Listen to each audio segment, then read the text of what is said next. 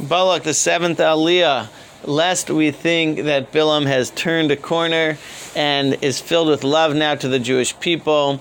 Bilam says, I have now lost my ability to prophesy, but I will give you a piece of advice. He says, I'm going to give you a piece of advice that will allow you to get the Jewish people into big trouble. He said, I'm going to give you a piece of advice, but first, let's talk about history. Let's talk about the Jewish people and the history of the nation. So he says, look,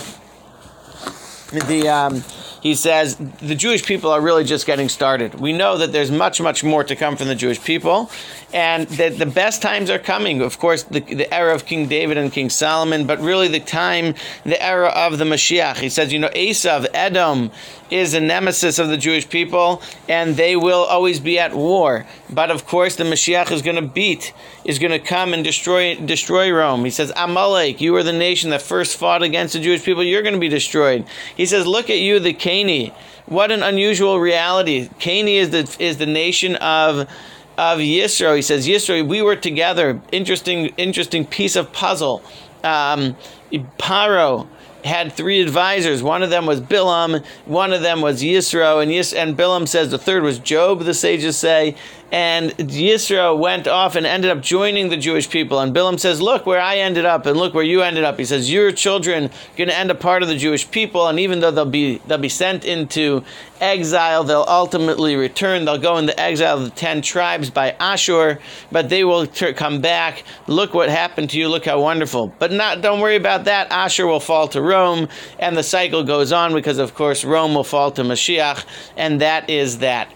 Bilam heads home, Balak heads home, but Bilam gives Balak the following piece of advice, which wraps up the parsha in one of the saddest, shocking stories of the Torah.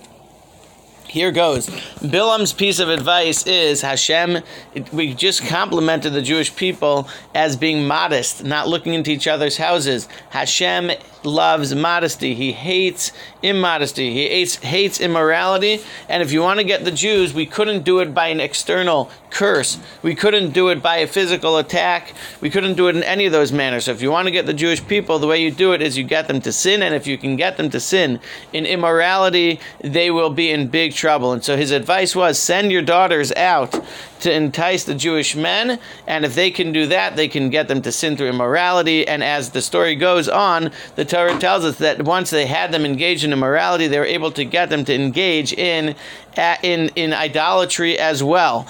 And that therein lays the downfall of the Jewish people. This event happens at Peor. The place is called Shittim, and they were overlooking and by the idol of Peor, which we just mentioned in the last Aliyah. There was a downfall of the Jewish people here. The one of the notes Rashi tells us is that we see that unfortunately this prophet of the nations, not only was he looking to do bad and not raise them up, was he looking to curse and destroy with his power of prophecy, he also opened up gates of immorality that the nations hadn't had before. To literally send their daughters out to act like this was a new level of immorality for the nations of the world. And so in appreciating how low Bilam fell, he was the one who introduced this type of activity to the nations. So the girls go out and they're able to entice and engage the Jewish men. They're able to get them to do this grotesque idolatry, and a plague comes to the Jewish people. Hashem tells Moshe, you have to stop the plague. You have to stop the plague. So what happens? So Moshe calls the leaders of the tribes and he says, come, we're going to have to judge them. An idolater gets stoned and then they get hung. So he said, we're going to have to hang them. Now, Rashi tells us an interesting thing happened. How are they supposed to know who had done these private acts of immorality and idolatry? So Rashi says that the sun told them. The sun would break through the clouds of glory and shine on them, so that it would be the great messenger of Hashem to say who was the guilty parties, and then they were publicly punished. The tribe of Shimon was enraged. He said to the head of their tribe, Zimri, he said, how could you watch as our tribe is being punished? And so Zimri came to defend his tribe, and he makes fun of Moshe. He says, you're punishing them for taking non-Jewish wives. You marry the daughter of Yisro. She wasn't Jewish. And not only that, he said, who allowed that? How did that happen? And so Zimri goes and he himself takes a non-Jewish woman from the family of Midian, and her name was Cosby, as we'll learn about more in the next parsha.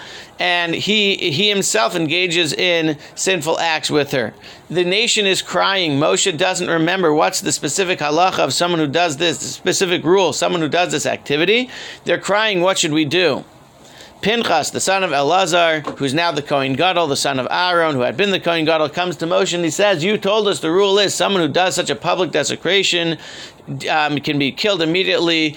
And Moshe says to him, okay, that the rule is if you remember the halacha, you get to act upon it. Pinchas comes and he kills them in the act, so that it's blatant and clear. He kills both of them with one spear while they're in the act of sin, and they both die. Everyone appreciates that what their sin had been, and the plague ends, but not before 24,000 Jews die. An unbelievable lesson that sin is a manner in which the Jewish people die, even when the external attacks, be them spiritual like Bilam or physical like Sichon and Og, don't bring plague, don't bring death. Our own sins, unfortunately, do. But Pinchas stopped it and saved us together with Moshe.